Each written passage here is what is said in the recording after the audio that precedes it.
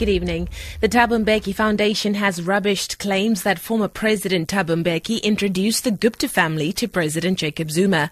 The claims have most recently been made by a representative of the Ex-Political Prisoners Association, Mpho Masemola, following an apparent meeting between his organization and President Zuma last week. The foundation has also denied that any member of the Gupta family served as an economic advisor to the former president. It says AJ Gupta served on the International Marketing Council Board, now known as Brand SA.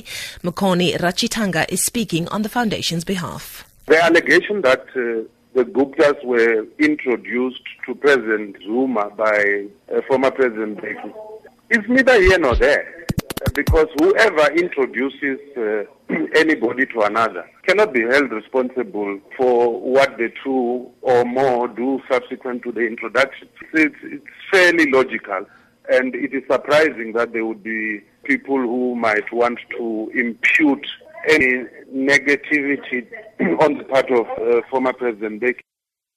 Cooperative Governance and Traditional Affairs Minister Des Van Rooyen says his trip to Dubai, which coincided with the Gupta's alleged move over the weekend, was strictly for holiday and was self-funded.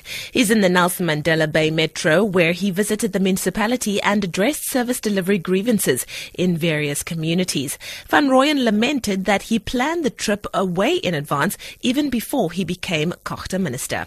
The Dubai issue, as much as one appreciates that I'm a public figure, that simply suggests that all of a sudden my private life is something for public scrutiny. But I must indicate now that I went to Dubai and I arranged my visit to Dubai, which was a private visit, long before the confirmation of myself as the finance minister, the minister of Gupta. So this was a private visit that was arranged, and definitely, I think like any other citizen of the country, I'm entitled, to arrange private visits. Western Cape Agriculture Minister Alan Winde will conduct a site visit on a farm at Paarl tomorrow following the death of a horse due to African horse sickness.